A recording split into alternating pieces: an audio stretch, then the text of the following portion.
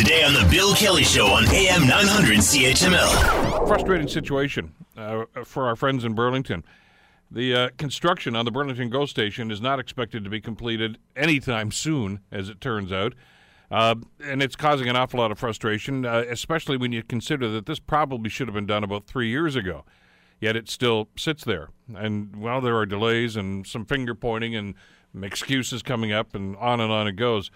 Probably nobody more frustrated than Burlington Mayor Rick Goldring, who joins us on the Bill Kelly Show to talk about this. Mr. Mayor, thanks for the time. It's good to have you with us today. Yeah, you're most welcome, Bill. Good morning. You asked for a GO station for Christmas, and I guess you're not going to get it. Not this Christmas, anyway. Hopefully some Christmas. That was the problem, Mr. Mayor. You weren't specific. You didn't say which year. All right. What's going on here? Well, the whole issue has had lots of attention with regard to the Auditor General recently. In her report, made some high-level remarks about the lack of proper management and oversight with regard to some of the projects that are going on, and she used Burlington as a great example. So I guess that is the issue. The Auditor General has more access to all the information and has analyzed all the projects that have been going on, and that's her conclusion, that there's been a lack of oversight and with regard to the Burlington GO station. Well, this is the song that we've heard before, of course. In Hamilton, to do with the stadium that went on, and this must conjure up some ugly images of memories gone by with the pier development and the stuff that you were saddled with too. You got that resolved finally, but nothing seems to go smoothly here. Is it because there are too many chiefs involved in this? Well, I'm going to share a bit of a perspective here, Bill. Sure. And with regard to these situations, you have contractual leverage sometimes, because there's performance bonds and then there's penalties for being late and so on and so forth, that you hope to have some impact and hope to hold people's feet to the fire as far as making sure that things are progress in a timely fashion.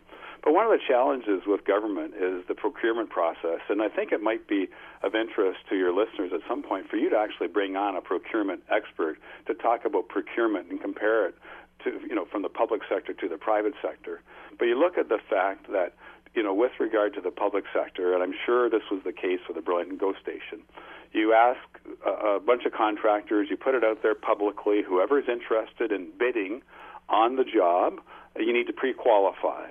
So the contractors submit, some information about their history and their experience and so on and so forth, and then, a certain number of the firms are pre-qualified, which means when you put it out to tender, you're going to choose the lowest bidder. So you may have 6 or 8 or 10 firms that are pre-qualified, that meet the standard to be able to bid on the project.